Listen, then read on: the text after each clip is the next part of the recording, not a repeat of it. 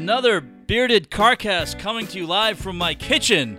Mike Pacheco, Dave Friedman here on the Bearded Carcast. Winthrop idle because they are not in the tournament. They didn't make the NIT, and they're not playing in any of the other postseason tournaments. So this is our opportunity to talk about the NCAA tournament, one of our favorite times of the year.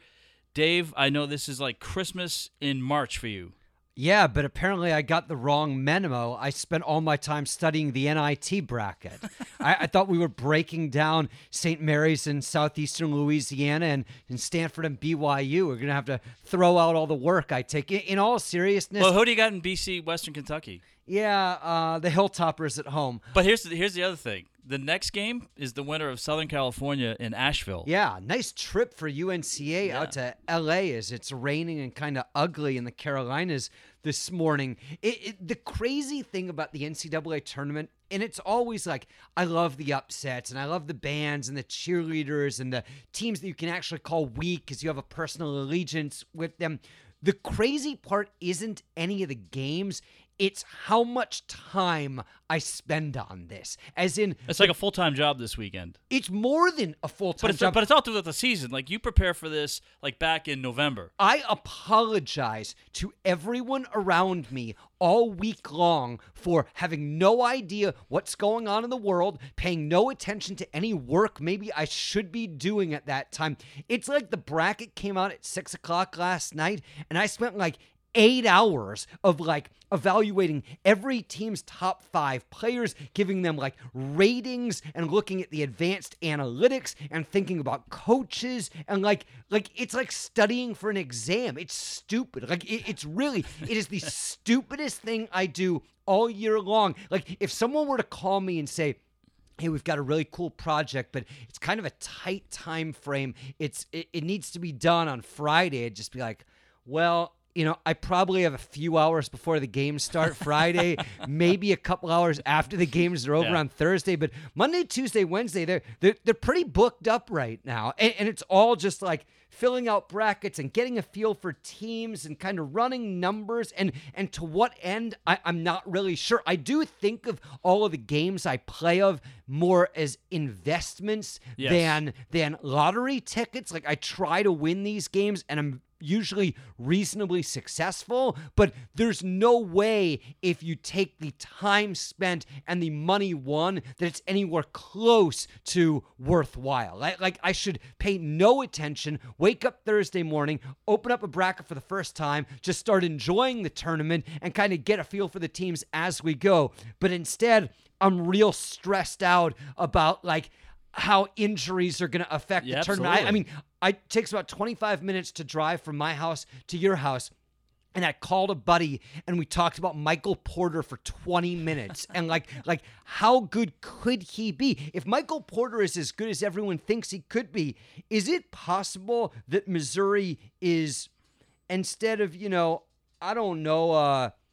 10-point underdog in round 2 against Xavier, maybe they're a pick'em or a 1-point underdog? Like, so if you're then playing games where you draft players or you select players based on points scored, he's an 8 seed.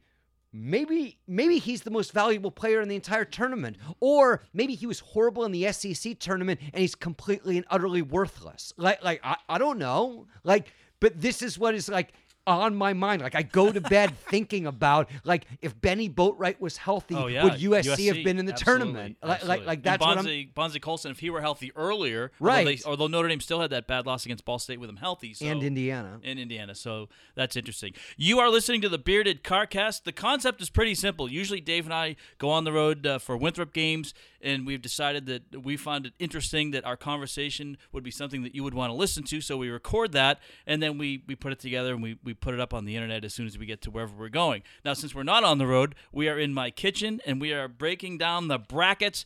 Now, Dave, I don't know if Marchivus is what we should discuss next here, and I would say that the airing of grievances as it relates to the tournament. And there are some schools that, and we just mentioned Notre Dame, they're a team that has a bone to pick. USC is another one. Who is the most aggrieved school that is in the NIT right now and not in the NCAA tournament? I mean, the way the committee goes about actually selecting the teams, I don't know, maybe Oklahoma State. The problem is the way they go about picking the teams. The system is inherently biased against low major programs. Yeah. For a team like Alabama, they get into the conference tournament with an opportunity to stamp their mark on why they should be in the tournament. Alabama wasn't good during the regular season. They lost 5 straight games coming into the SEC tournament. They knew they had work to do, but they were able to accomplish it. For Middle Tennessee State or St. Mary's, they go into the conference tournament knowing if they err even a little bit, they're screwed. Enjoy the NIT. So, like, the conference tournaments are a giveth to big conference schools and a taketh from small conference schools. That's the way the system works. So you can argue what's wrong with the system, and then it's, to me, Middle Tennessee State or St. Mary's. I love the NCAA tournament because I love Cinderella. Yeah. And I love cheering for the little guy. St. Mary's and Randy Bennett have one of the top programs in the country. They play in a gym that is a Big South gym. It's a small little place. They don't have resources. They cannot buy games. So their entire season, the reason St. Mary's is not in the NCAA tournament is they played in a non-exempt tournament in Anaheim in November. They played 2 neutral site games against Washington State and against Georgia, and they lost. And the season was over.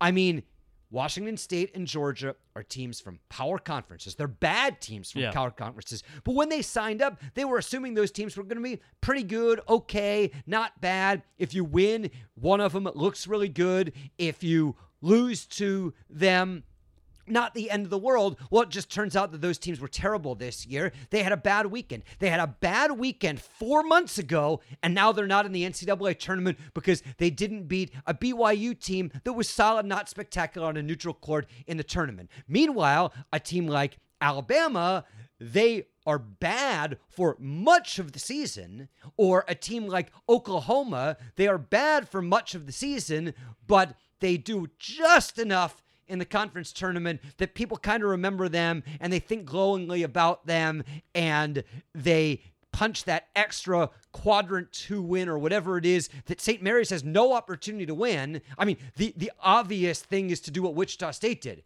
go to a better conference. Absolutely. But that's easier said than done. Or if you need to improve on shooting, just recruit better shooters. I talked to my dad for 20 minutes last night about what's wrong with St. Mary's, and he determined it was scheduling. Yeah. And I said, yes, so the problem with St. Mary's is their budget, because they don't have $300,000 to go throw around to 4 opponents that they can come in and beat. Right. Yeah, no. Here's the other thing that I thought about, because Syracuse comes to mind in this, and I think Alabama is in the same situation. And I don't know, it's somewhat arbitrary what I'm about to suggest, but I kind of feel like this would help some of the mid-majors like a St. Mary's. But what about a team that's from a Power 5 has to have a winning or 500 record to be in the tournament? I mean, you can make any arbitrary rule that you want to, but if 13-5 Nebraska was in the tournament this year over 8-10 Texas, the wrong team would be in the tournament. Right. Because Texas is better than Nebraska. So what you're doing by forcing a rule like that is you're taking power conference teams from down conferences like the Big Ten or the Pac-12. Neither conference was very good this year. You're forcing out those 8-10 teams that, you know, they're on the bubble, like legitimate bubble teams like Texas or Alabama. And now you're saying... But you need to win those games. Like a Syracuse lost to a team like BC that's not in the tournament. They also lost to Georgia Tech, and they also lost to Wake Forest much more egregiously. Right. So, but that kind of proves my point, I think, in that if you have bad losses, quote-unquote bad losses within the conference, you're still rewarded. It kind of takes less emphasis away from the regular season. Right, but what if you play in a conference like the ACC or the Big 12 that has a lot of really good teams, and instead of going 9-9, you go 8-10 because Mo Bamba misses a couple games? Now you're on the outside looking in because of an arbitrary rule. Like, I think Texas is a team that, like, given the right situation here, they can win a couple of games. I mean, is it likely? No. Is it possible? Yes. So now you're eliminating a team just because of some caveat. Like, making rules is tough. I really thought about the stuff Jay Bilas said about selecting teams before the conference tournaments. And I like that idea because the big teams can gain while the small teams cannot gain. Yes, San Diego State gained. They actually earned the berth into the tournament from a smaller The exception conference. would be you would still have the automatic bid. Right. But then I talked to a colleague of mine who goes, yeah, you know the problem with that? And I go, no, what's that? And he goes, well, then Notre Dame would have been playing in the ACC championship game because Duke and North Carolina have nothing to play for, so they're essentially taking a bye in the ACC tournament. So there's just no perfect system. Right. So it is then inherent on the committee to make a decision.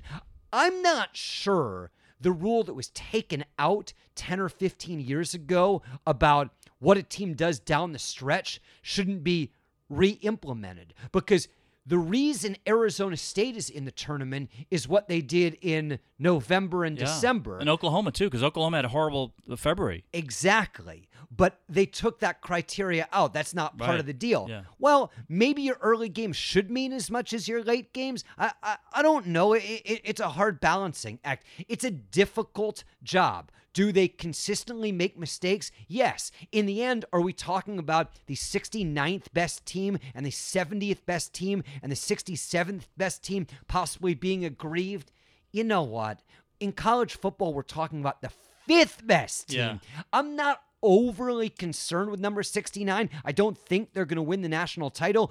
The bigger gripe, I think, is probably within the individual seeding. Whereas my dad went to Penn.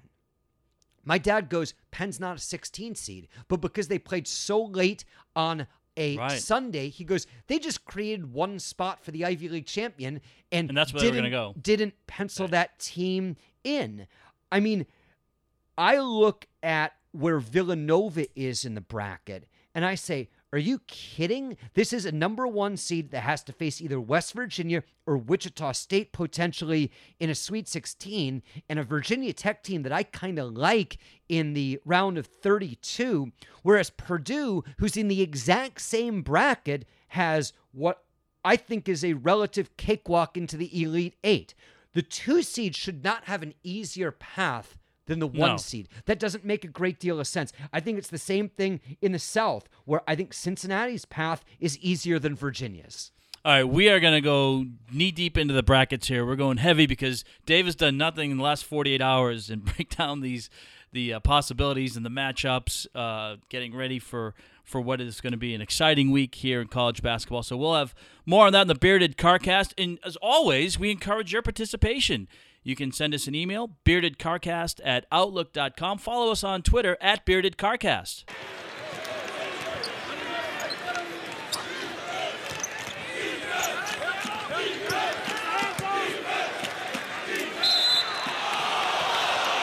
Back on the Bearded Carcast. Our favorite time of the year, maybe a little bit more for Dave because he really does the nitty-gritty. He's up all night. I think you've had, maybe 1 hour of sleep, maybe 2 hours of sleep getting ready for March Madness. What time does your son wake up on Christmas morning? This is it. This is the greatest. There's nothing better than March Madness because for just an inkling, for just a minute, Marshall, who hasn't been to the NCAA tournament in 30 years, can dream.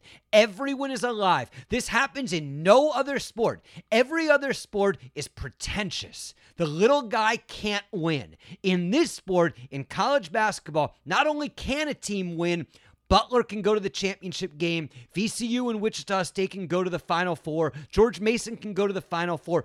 Mike, there's no monster in this field. There's no absolutely ridiculous prediction. Duke losing in the first round or Kansas State going to the Final Four or just something wacky. It's possible. That doesn't happen in other sports. The Patriots are in the Super Bowl every year. Every team is spending $100 million. And in college football, the little guy, we've talked about this over and over again, Central Florida, hey, go play in a consolation bowl. App State, go play in a bowl that we literally 5 years ago never had. This great NCAA tournament, you're alive. You've got a chance. That's the best. Cinderella lives in the NCAA. Cinderella is dead everywhere else. I know because you and I talked about this last night, but I think it'd be fun for the fans of the show. And just be brief on this because we got a bunch of games we want to get started to. But your initial thoughts and maybe your only thoughts on the play-in games.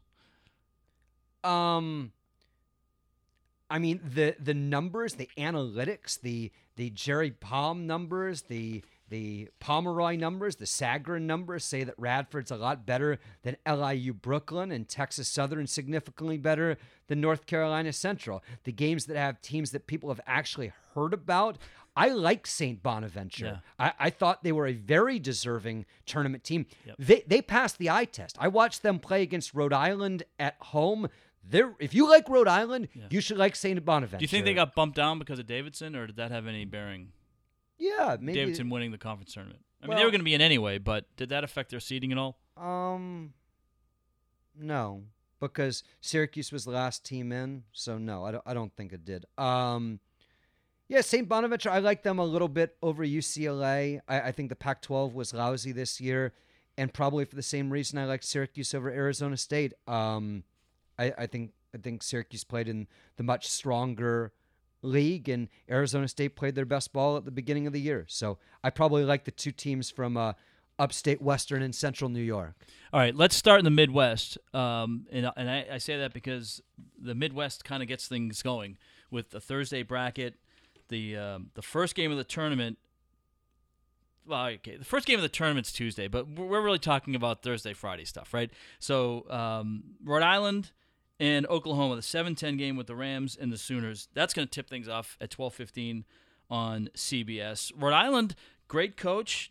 Danny Hurley's done a fantastic job there. They went 25-7 in the A-10. They didn't win the regular season, obviously losing to Davidson in the conference final. But I think this is a good game to get things started because a lot of eyeballs are going to be on Oklahoma with Trae Young. Yeah, I think they'll be there very briefly. I thought Oklahoma was bad down the stretch. I think they're greatly, to a degree, a one-man team. I think the analytics tell you that these teams are very, very close. Do you know how hard that is to do out of a low major to have your numbers look as good as a high major team? And E.C. Matthews is a terrific player that's completely underappreciated. It was really impressive that Davidson beat URI yesterday. The top of that league is actually pretty good. And Davidson didn't hit a field goal in the last, 4 or 5 minutes of that game. Right. I like Rhode Island. I don't think it'll be. It may be a close game, but I have very little doubt who will win the game. Now, maybe I'll be wrong, but Terrell and Matthews are really good. URI is the type of team they just don't kick themselves in the butt. They don't turn the ball over. They force a lot of turnovers. They're not great defensively, but you don't have to defend Oklahoma. You have to defend Trae Young. I think they'll have a plan for Trae Young. Everyone else has in the last month and a half. Why wouldn't they? Why wouldn't they? And again, that's 12:15 start. That's Kevin Harlan, Reggie Miller, Dan Bonner, Dana Jacobson. So big time crew to get things started there. And then the winner of that game will face the winner of the Duke and Iona game. That's the 2-15. That's another matchup. We have two very good coaches, Mike Krzyzewski, Tim Cluess, and you have a Blue Devils team that is very talented. We had Paul Biancardi on last week, and although Paul thought Duke was maybe one of the most talented teams in the country, he feels like experience in the tournament might do them harm, but probably not in this first game. Although Duke in the past has had trouble, different teams, obviously, different players, but with Lehigh and Bucknell, they've had trouble in that 2-15 game. I have a great deal of respect for Iona's program. They're the team that, regardless of what they're seeded in the conference tournament, they just tend to win. Like, I love teams and coaches that win when it counts. These teams can both really score the ball. The problem's on the glass. Duke's one of the best rebounding teams in the country, and Iona's terrible. So if you never have second chance points and you're always giving up second chance points, I just don't know how Iona's going to have enough possessions to score enough points to win the game. I just think Duke gets too many opportunities. And they're going to have to rely maybe too much on the three ball early on against Duke, and Duke has some length. That might be difficult matchups for the shooters. Well, remember, Duke plays zone now. That's Duke true. plays yeah. almost exclusively zone, which generally is good for a three-point shooting team. I just think that Iona's going to have to hit 15 threes to win the game, and they're going to have to hit a very high percentage because they're just they're going to lose out. I mean, it's one of those games that Duke's going to shoot the ball 65 times and Iona's going to shoot it 45 times. This is kind of a tricky bracket, though, because you also have the 3-seed Michigan State. They're going to play on Friday in Detroit, but they're going to take on Bucknell. They were winners of the Patriot League. So if Kansas advances, there's the possibility that they might have to tangle with either Michigan State or Duke. So that's kind of a tricky bracket. This is the most straightforward bracket. The three best teams, the top three seeds, Kansas, Michigan State, and Duke, are the three best teams. That's not to say that Clemson can't win or Auburn can't win or Bucknell can't pull an upset, but the three seeded teams, Kansas, Duke, and Michigan State, if two of those three teams aren't in the Elite Eight, I'd be very surprised. They're the best teams. So in the end, in this bracket, you're talking about those three squads. And all of the analytics tell you those are 3 of the 10 best teams in the country. Everyone knows those 3 Hall of Fame coaches. So if you're playing the odds, you should pick Kansas because they play one fewer really hard game. When everyone talks about Duke and Michigan State, few people are going to talk about Kansas and, let's say, Clemson or Auburn. I personally like Clemson a little bit better, but they're playing without Dante Grantham, who was arguably their best player. Right. So I love Brad Burnell. I love the way they play defense. They'll play a low-scoring game. They'll play Kansas tight. In the end, Kansas has better players. So Kansas should be in the Elite Eight, while Michigan State and Duke will fight for the right to get to the Elite Eight. So if you're playing percentages, I like Kansas. However, I think Michigan State and Duke are better than Kansas. So I like the winner of that game. And as we talked about with Biancardi last week, Duke's got the most talent. They have the best players. They've got the senior in Allen. They've got Bagley, who's unbelievable. Gary Trent's been terrific. Carter's outstanding. Trayvon Duval, I think Biancardi thought he was kind of like the key right. to the whole thing. They're not unbelievably deep. They don't shoot free throws great, but man, they shoot the ball. They defend. They rebound. They pass.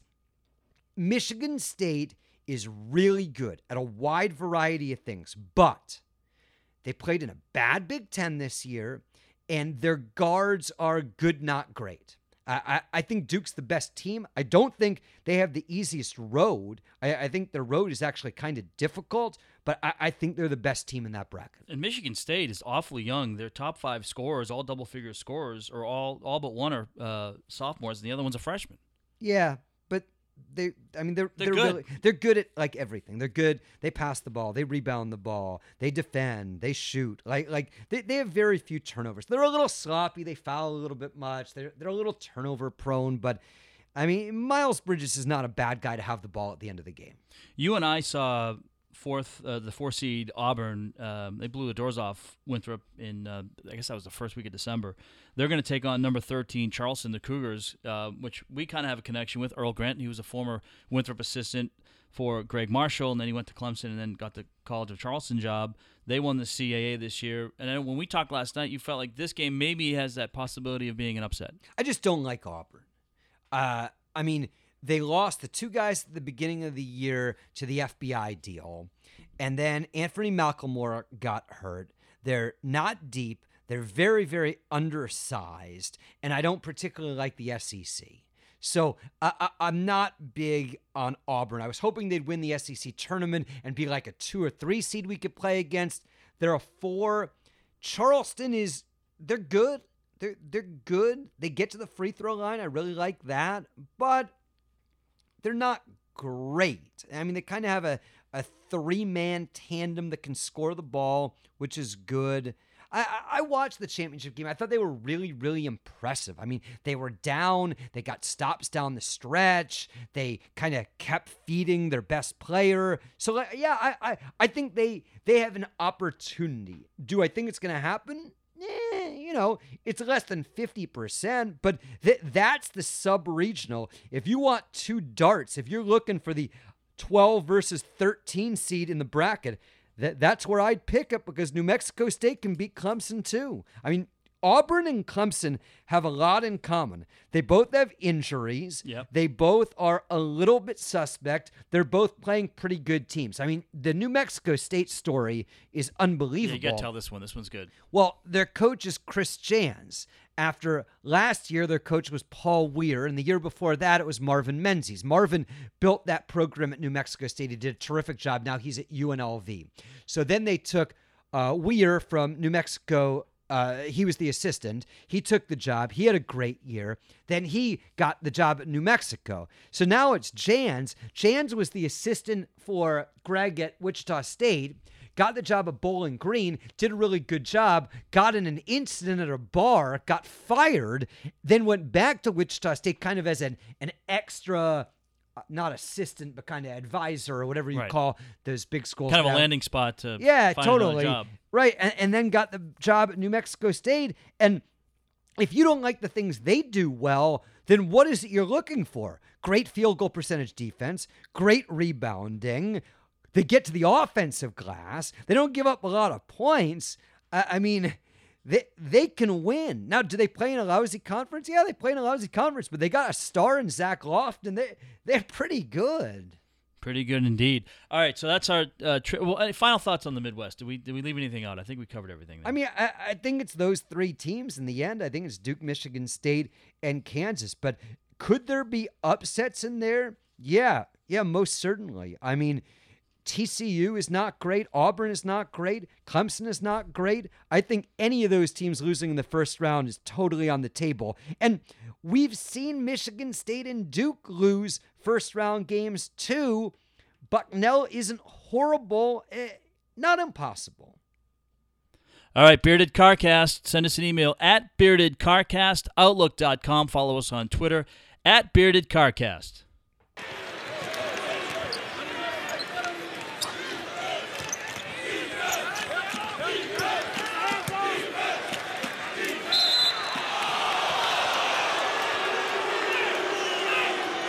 Back on the Bearded Carcast with Dave Friedman. I am Mike Pacheco. Glad you're joining us. At Bearded Carcast is how you follow along on Twitter. Use the hashtag Bearded Carcast and email us at beardedcarcast@outlook.com. We do read them and we do talk about them, so know that when you send it in. And if you send something funny or interesting, we'll definitely use it. And please send along any suggestions, not just sports related, but anything that involves good food. We like to talk about good food, and we like to go to good food places on the road. And we had a great time this year. So I encourage you, if you are just landing on the Bearded Carcast for the first time, go back and check out the preview. Well, yeah, where have you been, first of all? But second of all, we've had a lot of fun this year traveling and covering Winthrop basketball. And so now we're in the kind of our off-season, if you will, on the basketball standpoint. So instead of being in a car, which is what we normally do, and record our conversation going to a road game, we're actually sitting in my kitchen, which is nice and convenient. I thought it was the studio. I'm sorry, yeah. So we were broadcasting live in front of a live studio audience today. My son doesn't have school today. The water. And the two dogs. And the two dogs, yeah, they're sleeping right now. Have they decided who they're picking yet? They have not, and I know we're going to close out the show with this, but apparently your dog Bella has a bracket. Is that true?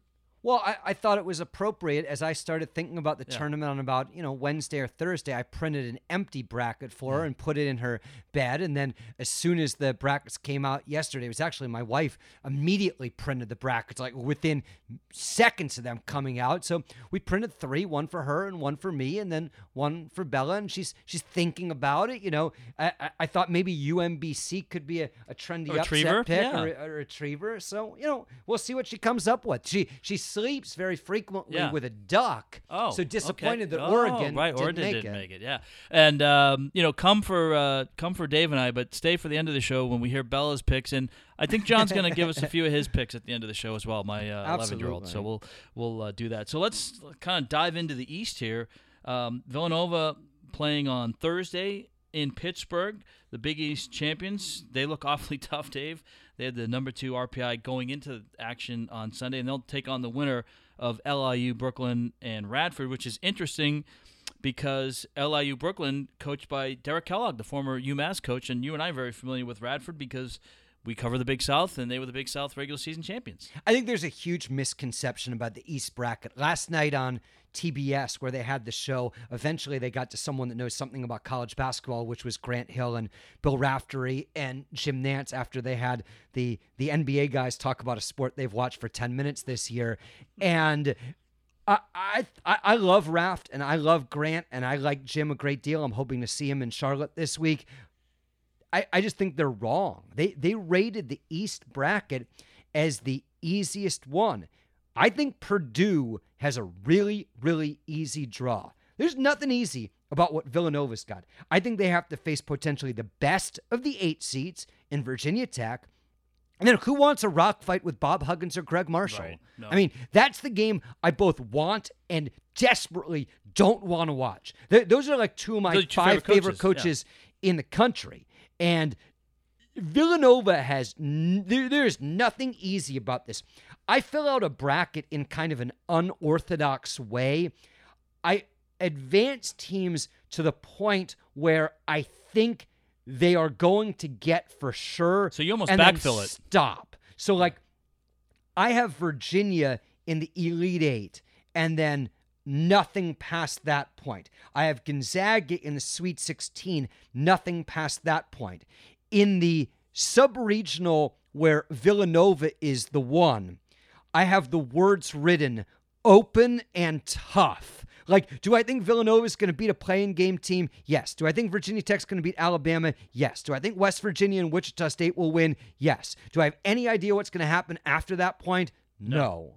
I think they have the most difficult road of a 1 seed getting out of the first weekend. And oh, by the way, the narrative on Jay Wright kind of changed, right, after they won the national championship. Yeah. This is a guy that frequently doesn't get out of the opening weekend. I'm not saying Villanova's not really good. That game they played at Xavier a few weeks ago, that's as good a game as any team has played the entire season. When they crank it up and they knock down threes, they're almost impossible to beat. They can win the national championship, but they're going to have to play that game a bunch of times. And they've got veterans, and they have depth, and they score the ball. They're really, really, really good. I just don't like their path. Meanwhile, Purdue, who everyone has forgotten about for absolutely no reason whatsoever. Like, the Big Ten played the tournament a week early at Madison Square Garden. And initially, you liked that idea. I love the idea. Yeah. This is the bye in the NFL. People are concerned about a team not playing. Okay, what would you rather? A team like Providence, who extended all of their effort over the weekend and now has to turn around and refocus, or a team that's rested? I saw John Beilein on TV last night. John Beilein said we practiced every other day last week. We felt like we got better. We felt like we maintained. And oh, by the way, John, your team is getting healthy, and they're eating right, and they're sleeping in their own beds, and they're getting comfortable. Did having time off hurt Gonzaga last year? Do you remember when they lost the national championship game? Were they complaining about having a week off in between games? I think that's a good thing. And Purdue is experienced, and they have veterans, they have bigs, they have guards. They're really, really, really good offensively, and I love their draw. I don't like Texas Tech, and I don't like Florida. I think Purdue is a cakewalk to the Elite 8, and that's not to say that they can't lose. Of course they can lose, but I like where they're situated. I think Purdue and Kansas have the 2 easiest draws into the Elite 8. And then, of course, you're going to face a really good team. But if you're 3 wins from the national championship, you're going to take that. Purdue's a team I liked before the bracket came out. And then when the bracket came out, I mean, it's the annual Duke Award for the easy draw, right? Duke didn't get it this year. Purdue and Kansas got that easy draw. And I think Purdue will be in the Elite 8. Yeah, Purdue's playing Friday at 12:40 on True TV. Remember, this is the time of the year where people tune into True TV because they don't really probably watch True TV the rest of the year. Right, and they surely put all the games that they think are going to be really influential and important on True TV. What that tells me is those teams aren't very marketable. They don't come from huge markets, and Purdue's probably going to run Cal State Fullerton, who played in a bad Big West, out of the building. All right, staying on Friday, 1:30 on TNT, number 4 Wichita State, number 13 Marshall. This was our crew last year, Carter Blackburn, Debbie Antonelli, and then they have John Schifrin with them Last as well. year they were in Milwaukee, and this Yeah. year they're in San Diego. I know. Huh. We missed out on that draw. Yeah, no kidding. But that's interesting contrasting styles, right? Because Wichita State, we know Greg Marshall, very methodical and very well planned. And then Marshall, Dan D'Antoni's their head coach. He's the brother of Mike D'Antoni, Houston Rockets. I mean, a guy that just lives and dies and breathes three-pointers. How many teams in the tournament have 2 players that average over 20 points a game? I think they're the only one. Marshall gets up and Yep. down. They freaking fire it up there. They hit 10 threes a game. They pass beautifully. I actually watched a decent amount of a couple of their tournament games. Dan D'Antoni might have the worst dress I've ever seen. He was wearing a T-shirt with a sport coat over But it. at least his pants didn't split, and he was got a Gatorade towel. Hey, I'll take Ed Cooley's split pants over Dan D'Antoni's T-shirt on the sideline. Well, But Huggy didn't exactly resplend in sartorial excellence either. I mean, Hug hasn't fit in his clothes in about 6 years. Yeah, I mean, I don't think Marshall's league was very good. Carter did those games. There wasn't anyone at them.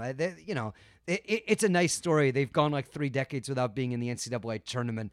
Wichita is now much more battle-tested than they've been in the past. Yeah. They pass the ball beautifully. They're better offensively than they've been in recent years. They continue to be incredible on the glass. They aren't the defensive team they've been. Landry Shamit's a first-round pick. Shaq Morris is... he's a linebacker in the post.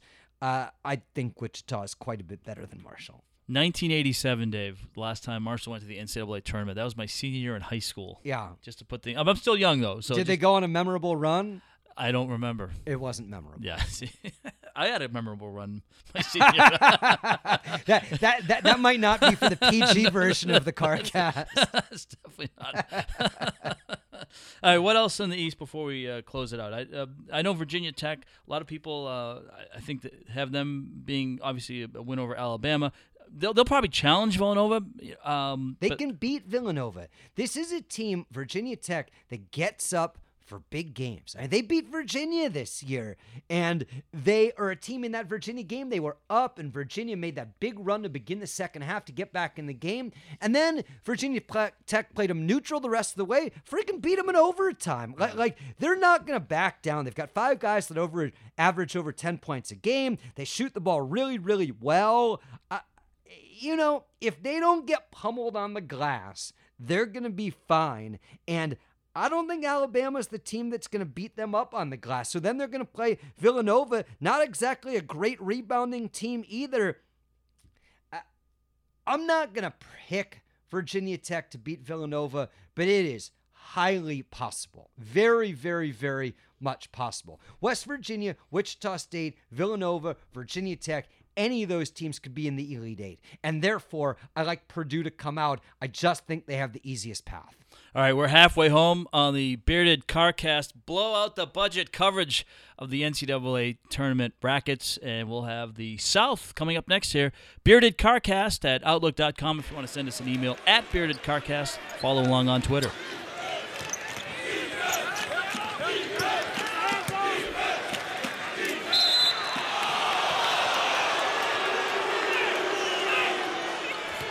This is our extended blow out the budget coverage of the Bearded CarCast. Normally we're on the road going to a game, talking about it in the car, talking about life, talking about sports, talking about drinks, talking about food, talking about just life in general. But today we're in the kitchen. We're in the studio, the kitchen studio here. I am Mike Nobody's Pacheco. cooking. Nobody's cooking, though. Nobody's cooking. Well, I might have to run later. Dave Friedman alongside. I am Mike Pacheco. Glad you're joining us here on the Bearded CarCast, episode 15, I believe, of the Bearded CarCast. So in increments of 5, this is a big one. So if you had the over, we've gotten to 15. Right, and we do Roman numerals, so it's episode XV. It's unclear how long we're going to do that. Yeah, I might get to 20 and then just start... I think I stopped at 6. All right, so let's go in the South, and that'll be we'll start with the number 1 seed there because we are based out of Charlotte. This will be a Charlotte broadcast. Now, that'll be a late game on Friday night with the Jim Nantz crew at 9:20 on CBS. And again, it's going to be the Maryland, Baltimore County Retrievers. Ryan Odom, interesting story, son of Dave Odom, the legendary Wake Forest coach, was also at Charlotte, was at Lenore Rhine. And they pulled a shocking upset as a double-digit underdog to win at Patrick Gym, where Vermont loses about once every 3 years, and hit a game-winning three. What a phenomenal win for Ryan Odom and his program that has been sort of mediocre mostly over the last 20 or 30 years. And that was a great high point for the season. Unfortunately, they're not going to be able to score against Virginia because nobody scores against Virginia. If you watch Virginia play, and I've seen them play a whole bunch of times this year, when they're up by about 7 or 8, the game's over. Yeah. Like it's incredible. I was watching that ACC championship game. They were up like 3-4 the whole game. They hit a 3. They're up 7. I looked at Nicole, my wife. I said, the game's over. And North Carolina ain't coming back from a 7-point deficit. Virginia just doesn't give up points. And they don't lose to a lot of teams that are past the RPI 100. They just don't really lose. They don't lose at all. I mean, 2 losses, right? And, Virginia Tech, one of those losses. And that pack line defense, they buy into it. And it's not a lot of superstars on that team. I know Kyle Guy's a guy who got a lot of attention in the ACC tournament, but they have a couple guys that transferred. This is a team that it's a system team, and they buy into the system. It's a sum of the parts, and he recruits guys to what he does, and they're so good. I mean, so good in every facet defensively. And then offensively, they use the shot clock to limit possessions, and they don't turn the ball over, and they just do all of those things. They're kind of perfectly built. I mean, they're the opposite of the one and done. They're the 3 and 4 and 5 year guys that put in the time and the effort and buy into the system, and they are really, really good. Now, if you want to play devil's advocate, they play games that keep other teams in it. Their margin for error is not great, because would it be surprising if UMBC was down 42-36 with 7 minutes to go? No. Well, then you knock down a couple of threes, something crazy happens. Yeah. See you later. So as much as I like Tony Bennett, and I like him a great deal, and as much as I like Virginia, and I think they have a very good chance to be in the Final Four, remember, his record against teams that are in the top 3, 4, 5, 6 seeds in the tournaments below 500. I mean, they tend to win their first game against someone not very good, and then the results haven't been great. I mean, he's one of a bunch of coaches. Sean Miller would be another one. We need to see it in the big dance. This is how good they are. They're number one, most of all the season, they've been number one scoring defense. 308 scoring offense going into the game on Sunday. Right, and then ranked number 1 in the country and kind of do everything well. But a huge portion of that scoring offense stat is the pace in which they play. Absolutely. The team they play against has to set up, has to work for shots, which is almost always what the other team doesn't want to do. And then they take the air out of the ball, and they are very patient waiting for their shot. So it's just a low possession game. And no one the entire season tempos Virginia. They always play at their pace. Well, they did that against North Carolina in the championship game on Saturday night. All right, so the winner of the number 1, number 16, Virginia, and we're gonna pen in Virginia for that one. The 8-9 Creighton Blue Jays, the 8 seed against the number 9 Kansas State Wildcats. Greg McDermott's done a fantastic job at Creighton, and Bruce Weber's kind of come into his own a little bit here. After what happened at Illinois, and guy that went to the Final Four at Illinois, but now he's got Kansas State back in the NCAA tournament, and right now they're a 9 seed. Yeah, how healthy is Dean Wade? That's the big question. I mean, he's Kansas State's leading scorer. He's been a little bit nicked up. If he plays, this should be a really good game. If he doesn't play, I think Creighton is significantly better. I probably like Creighton better overall. Foster's a terrific scorer.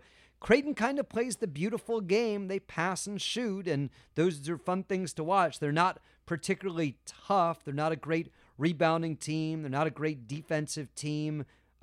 Should be a fun game for the folks in Charlotte. I mean, should be a competitive game. Neither of those teams are going to win the national championship, but it's an 8-9 game. That's what you're expecting out of those games. I don't think either of those teams are as good as Virginia Tech, who we talked about earlier.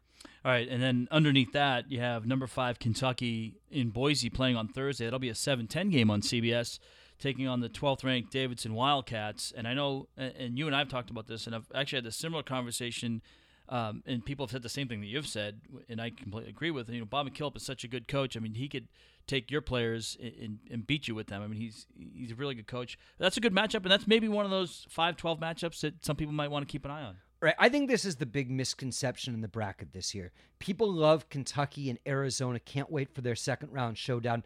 It very well may happen. Those are teams that are the opposite of Virginia. They have really, really good players. They're not great teams. Kentucky did kind of come together down the stretch. They played much better, particularly defensively. But I think if Virginia is the sum of the parts is better, I think the sum of the parts on Kentucky and Arizona is not as good. And yes, I understand that DeAndre Ayton is the best player in the country. He's going to be number 1. He looks like Shaquille O'Neal. I've watched him since the beginning of the year. When people were talking about Trae Young, I said DeAndre Ayton. When people were talking about Bagley, I said DeAndre Ayton. But one man doesn't make a team, and Arizona's guard play is so-so. And Sean Miller never seems to get to the Final Four. And this is not a vintage Kentucky team. I mean, they don't have the Anthony Davis on this year's team. So both of those teams are good, and both of those teams can beat Virginia, and both of them can go to the Final Four and win the national title. But I'm going to pass on both. And I like Virginia better than those teams. I just think they're better. How about Tennessee? I mean, a team that picked 13th, right, in the SEC. They make it all the way to the championship game. They lose to Kentucky. They earn the 3 seed. Rick Barnes in his 3rd season at Tennessee. He's kind of won everywhere he's been, and he's kind of revitalized that volunteer program. They're going to take on number 14 Wright State. They were winners of the Horizon tournament. Tennessee's really good defensively, and Rick Barnes is a really good coach. I believe the SEC is not as good as people think it was. They got a zillion teams in the tournament. They were improved over the last few years. I don't think Tennessee is one of the 12 best teams in the country. I think they are top 25, not top 12. I mean, they're good. They're solid, but I don't love them. And they got blown out in the SEC championship game, or it certainly looked like it was going to be a blowout. I don't think either team played particularly well. They're fine. Wright State, they're pretty good. I mean, they don't allow many points. They force a lot of turnovers. Defensively strong. Yeah, I mean, can Wright State win? Sure. Is it overly likely? No, but I don't like Tennessee. I really like Miami. I mean, I maybe I'm in the bag for the ACC, but I mean, Miami was a top 4 seed in the ACC tournament, the conference that I think is the best in the country.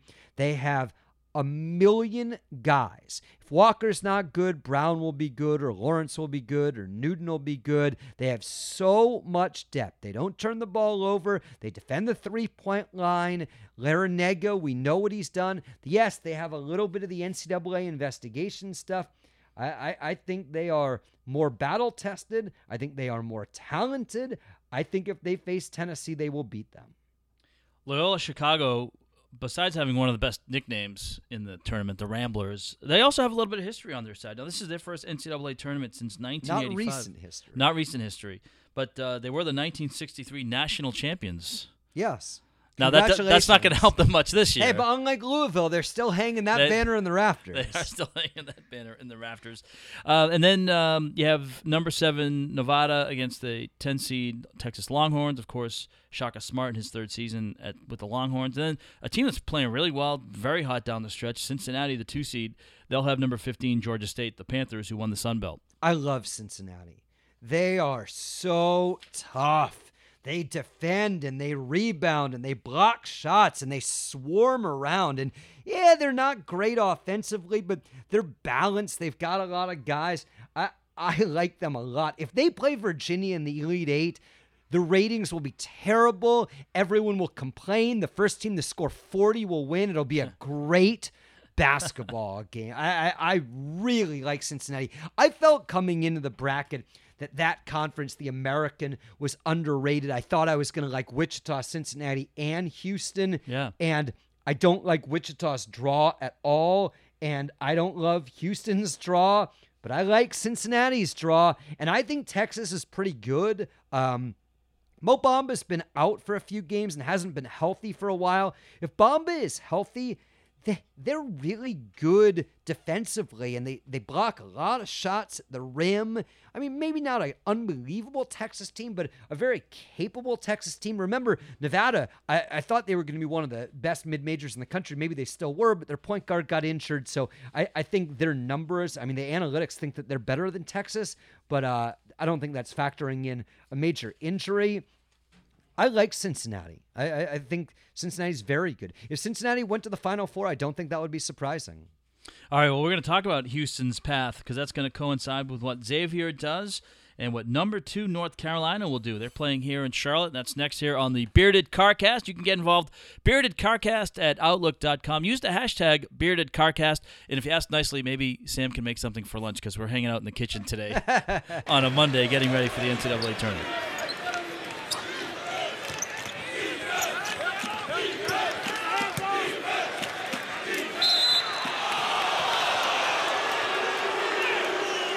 Back on the Bearded Carcast, Mike Pacheco, Dave Friedman, glad you are joining us. Favorite time of the year for us, Selection Sunday was yesterday.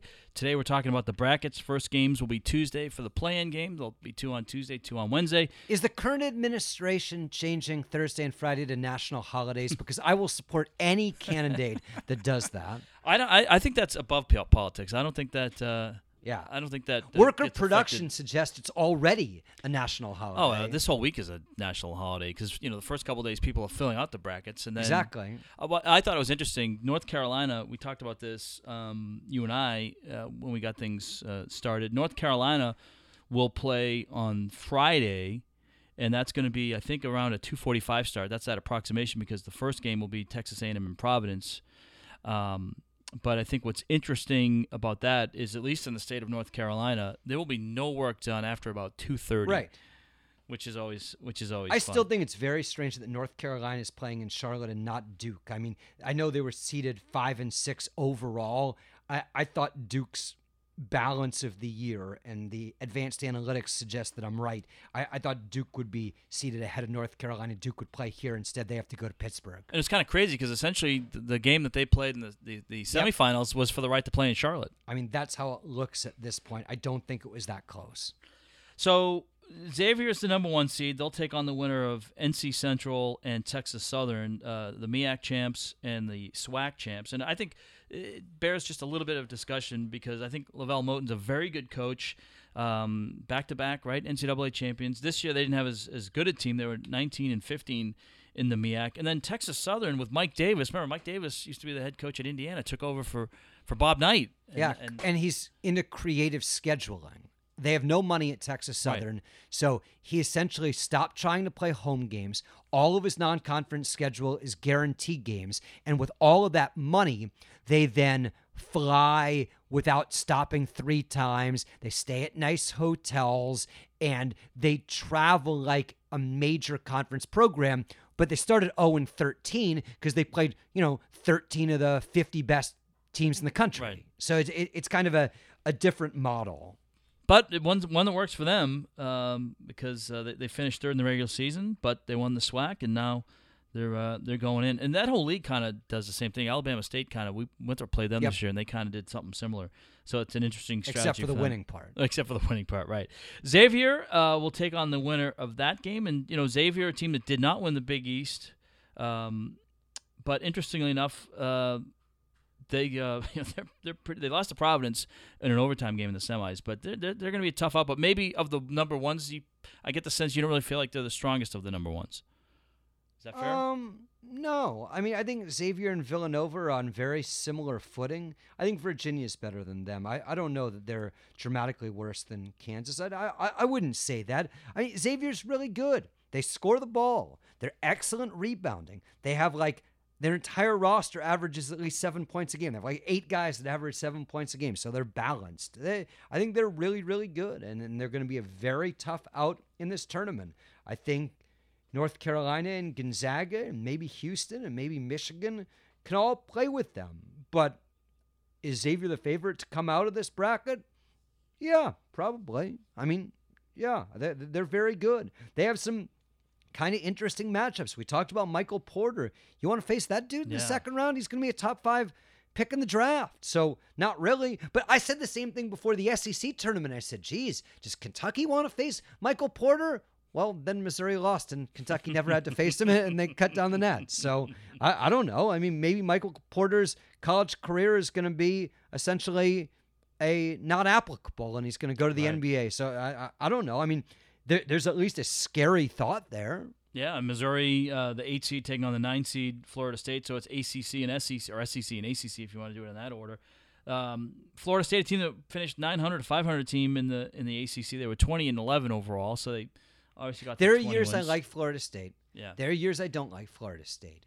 Leonard Hamilton never wins in the tournament. Move on. Just pick against them. They never win. We've seen that in other conferences, too. Number 5, Ohio State, the Buckeyes, they'll play Thursday in Boise. That'll be about a 4 o'clock game on TNT. And taking on the 12 seed South Dakota State Jackrabbits out of the Summit. Yeah, Ohio State is an interesting team. They're not ridiculously talented, but they're incredibly well coached. And when you look for an upset in the NCAA tournament, generally, you want to face a team that's not going to be prepared. Well, they are going to be prepared. So, I don't know. South Dakota State's been to the tournament 3 straight years. Mike Daum is a superstar. Chris Holtman's not going to let Mike Daum beat him. It's possible South Dakota State is just better than Ohio State. Ohio State played in a lousy Big Ten. But Ohio State's well coached and they shoot the ball really well. They rebound the ball really well. I mean, is it a possible upset? Of course, it's a 12-5. It's a possible upset. Do I like Davidson over Kentucky more? Yes. Sounds good. All right, so number 4, Gonzaga against number 13, UNC Greensboro. The Spartans won the Southern Conference. Wes Miller in his 7th season, back-to-back regular season champs for the Spartans, and Gonzaga, a team out of the West Coast Conference, 17-1 in conference play. Only loss was to St. Mary's, and 4 losses on the year. 20th straight NCAA appearance for Gonzaga. I think they're the least appreciated and recognized team in the bracket. What is it that they don't do well? They shoot the ball, they rebound the ball, they defend pretty well, not great. They have incredible depth. The analytics say they're one of the 10 best teams in the country. I love Rui Hashimura. He is phenomenal. He might be the 4th best player on the team. Yeah. They look Final Four national title good to me. I think if they play Xavier, it will be a war in the Sweet 16. I'm very high on Gonzaga. They got over that barrier of getting to the Final Four last year. I think they're loaded. I don't think there are many weaknesses. Good second-round matchups potentially between Houston and Michigan. Houston, as a 6 seed, has the 11 seed San Diego State Aztecs, the winners of the Mountain West. And then the number 3 Michigan Wolverines still contend with the number 14 Montana Grizzlies. They won the Big Sky. Yep. I think those 2 teams, the 2 you mentioned to start, Houston and Michigan, are both very good. I'm huge fans of both teams and both programs. John Beilein is maybe the best offensive coach in the country. Guess what? They're really, really good defensively this year. They run that system, and I love that system. And they've been off, and I think that helps them. Houston, kind of under the radar, snuck up late on the year on a lot of people. If you were paying attention, they shouldn't have. They're really good defensively. They're really good rebounding. They're very tough. You cannot like Kelvin Sampson, but you cannot not respect Kelvin Sampson. And Rob Gray has a way of hitting big shots. Guy likes the ball in his hands. If he was a little more eccentric, he'd be like that guy everyone hated at Ole Miss a couple of years ago. Oh, yeah. He's tough, man. Houston's good. Those 2 teams are both really good. I'm not high on San Diego State. They did play very well at the end of the year. I thought the Mountain West was bad this year. Montana, they were impressive in the conference title game. It's the only time I've seen them play this year. I love that they force so many turnovers. They get to the free throw line. They kind of have a 2-headed monster. They're not impossible either. All right, the first game on Friday for Jim Nance and company with Bill Raftery, Grant Hill, and Tracy Wolfson at 12:15 will be number 7 Texas A&M against the number 10 seed Providence Friars. Billy Kennedy in his 7th season for Texas A&M, and Ed Cooley in his 7th season at Providence. And for the Friars, this is their 5th straight NCAA appearance. That's the best in school history. They've never done 5 in a row. And you think about the coaches that came out of Providence, although, of course, Pitino wasn't there more than 3 years. But, with Barnes and Pitino, and, they've had a great heritage there at Providence. And Texas A&M out of maybe a little bit of a weaker SEC this year. I don't like either team. Providence was unbelievable in the Big East tournament. They were so good. And now they have to turn around and play again. And I just think I think they've played their best game. I loved watching them play, and I'll remember Ed Cooley's pants forever, but I don't love them. Yeah. Texas A&M, I thought that, I'm just not that impressed. They're okay. They're balanced. They rebound. They're strong defensively. I think there are better teams that do those exact same things. So they're okay. They're kind of a placeholder. They're seeded correctly, and they're an all right team. And maybe they'll beat Providence. And either team can give North Carolina a game. But there are going to be 10,000 Tar Heel fans in Charlotte. It's going to be a home game. And I don't think those teams are as good. Are you holding on to your tickets, or are you going to engage in some commerce? I don't know. Are you going to come on Friday? I'll go on Friday. Yeah, then we'll go. Okay, sounds good. All right, and so North Carolina, I think it goes without saying that their first-round match, we should probably just talk about their second-round match. That's no disrespect to Lipscomb, but maybe it is a little bit. Yeah, I mean, Lipscomb had a really good year, and they score a lot of points, and they get to the free throw line, and they force turnovers, which is a really good combination. They've got 2 really good scorers. Matthews is over 22 points a game, but they're playing North Carolina. All right, we have one more to go here on the Bearded Carcast. We're going to put a wrap on things. We're going to hear who Dave's dog is going to pick, Bella's pick, and we're going to bring in my son John. He doesn't have school today, so I got to put him to work. So we're going to let him give us a few of his bracket thoughts. That's next here in the Bearded Carcast.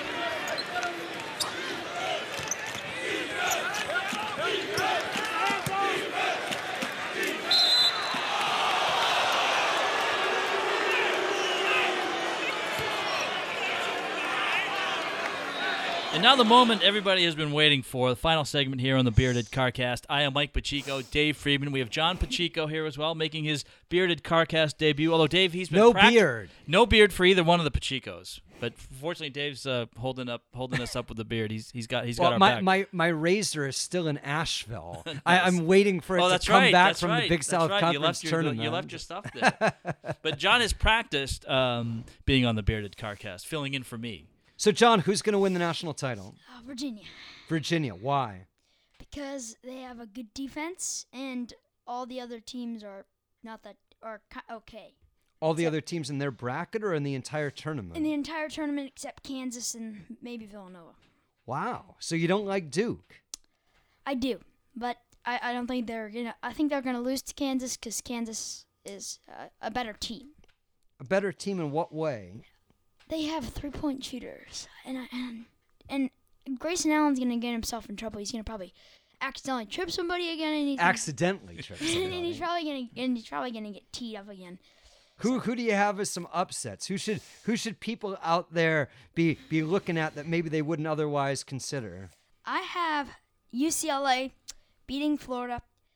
I like that. I agree. I don't think Florida is very good, and I think UCLA is pretty good. I actually like St. Bonaventure to beat UCLA. I think either of those teams can beat Florida. That's a good one. Who else? Well, I did have Oklahoma beating Rhode Island, but Trae Young just isn't that good, but he's not that good. I think he's really good. Well, he's really good, but he's struggling right now. Yeah. That's what you meant. Maybe the February is not his month, but maybe the odd months are his months. Fair enough. Who else? I think I have North Carolina going to the Final Four and getting demolished by Virginia. Getting demolished? Virginia doesn't demolish anybody. Close games. Well, they demolish them. But you think their defense will be a little bit too much for North Carolina? Yeah, when I mean demolish, I mean they'll beat them by 10. What about a 14 or a 15 seed? You like Bucknell or Stephen F. Austin or anybody like that? Anything crazy? Nothing crazy. Nothing crazy. No. Okay. What about a team to be in the Elite Eight that we wouldn't expect? Someone seeded 4 or 5 or 6 or 7, something like that. You got anyone advancing to that stage? For my Elite Eight teams, I have Villanova, Purdue, Kansas, Duke, Virginia, Cincy, Xavier, and North Carolina. Okay. Okay. I mean, the best teams are generally there, so that's not ridiculous. Do you have a team that you're particularly interested in watching or following? You think might make a run? I like Rhode Island. I know they're a team that kind of interests me. Providence, you kind of talked me out of Providence. I was really bullish on Providence before, I guess you're seeing a theme here. The New England teams are kind of interesting to me. I think Charleston has a chance to upset Auburn. If you had to pick a 5 seed or worse to be in the Elite Eight, who would you pick? I'd pick Kentucky. They're a good team. Okay. But you're looking at the other end of that, aren't you? Or are you asking like a team No, below no. 5 or like A 5 or worse. Well, I think Kentucky's reasonable. I think that's very reasonable. I think Kentucky's way overrated. I think Miami's as good as Kentucky, and they play a weaker opponent in Cincinnati than Kentucky plays in Virginia. Yeah, I'm not really sold on Ohio State. Clemson, if they were full strength, maybe. I think Houston's possible. Houston's a possible. Yeah. Yeah, I think Houston's definitely possible. Who does Bella have? Yeah, I told you, Bella's studying it. She spends about 18 hours a day sleeping, so I'm not Yeah. sure when she's going to have Now, the energy to think about this. What's Bella's methodology? Does she Well, have any this is her first year in our home, so I don't know yet. In future years, I'll have history to answer that question. But at this juncture, I don't know. Is that Bella calling? Is she calling in her picks? Wait, that might be my... No, the good phone call we had today was the one that John got saying he didn't have school this morning. All right. That was a good phone call. All right, so I know. Final thought, John? My final thought is that I don't know how Ohio State got a number 5 seed. They are overrated. They're as overrated as Kentucky, a little bit more overrated than Kentucky. How'd they get a 5 seed? I mean, they got crushed by Penn State, and Penn State's like the worst team I could ever. Well, Not the worst team, Well, but- who should have been a 5? The 6s are Florida, Texas Christian, Houston, and Miami. Which of those teams should have been seeded higher than Kentucky? Maybe Houston if they beat Cincinnati. Maybe Houston, but it's kind of Maybe Wichita State if they won. yeah. But those are buts and ifs. Those are ands and buts, yeah. Wait, what's Ifs and Wichita buts. State? They're 4-8, 5, 4. All right. All right, I think that's. Houston's advanced metrics actually are better than Ohio State. Yeah. So, John doesn't have access to those.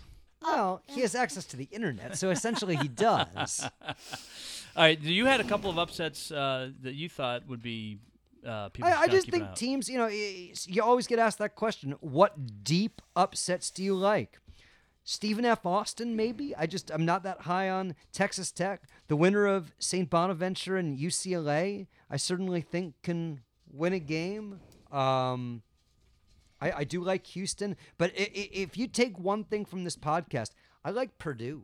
Yeah, I Purdue's think really no good. one's really talking about them. I think they have a very easy road to the Elite Eight. I think anything can happen at the top of that bracket. I think Purdue has a very good chance of being in the Final Four. Are you picking a national champion? Who are you picking? I picked Virginia, and to what you said, Purdue, I have crushing everybody. But I think Except Virginia. Which is fair. Yeah. no, that's- they're playing Villanova. So I think that if they play Villanova, it's going to be a war. Mm-hmm. I think it's going to be maybe 90 points, maybe. Do you have someone you like? I like Villanova. You do. I like Villanova. I think I'm probably going to employ with Villanova your method. I'll probably put them all the way through and then kind of backfill that side Yep. of the bracket from Yep. there. I I think think- Virginia is interesting. I think they played well offensively in the championship game, and I know sometimes you shouldn't take too much from championship games, conference tournament championship games. But if they can put together a good rhythm on offense, we know they're going to lock down defensively. I think Virginia is going to be It wouldn't surprise me if it was Virginia and Villanova, the two Vs. Yeah, well, I like the two ACC teams, Virginia and Duke, and in the other two brackets, I like not off the board, but I like Purdue and Gonzaga. Those would be the four I like. All right, well, that'll do it here for the Bearded CarCast. You can always go back and check out episodes 1 through 14. We encourage you to do that. We also encourage you to email the show, beardedcarcast@outlook.com. Follow along on Twitter @beardedcarcast and use the hashtag beardedcarcast. And it was fun to have John on the inaugural. How do you think you did? I think I did good, and I have one last question. Who do you think is going to win, LIU Brooklyn or Radford? Radford winning that. I think that's fair. I think Radford's probably going to win that game. I'll take Radford to win and LIU Brooklyn with the points. All right. So for Dave Friedman, John Pacheco, I'm Mike Pacheco. Thanks for listening to the Bearded CarCast. Until next time.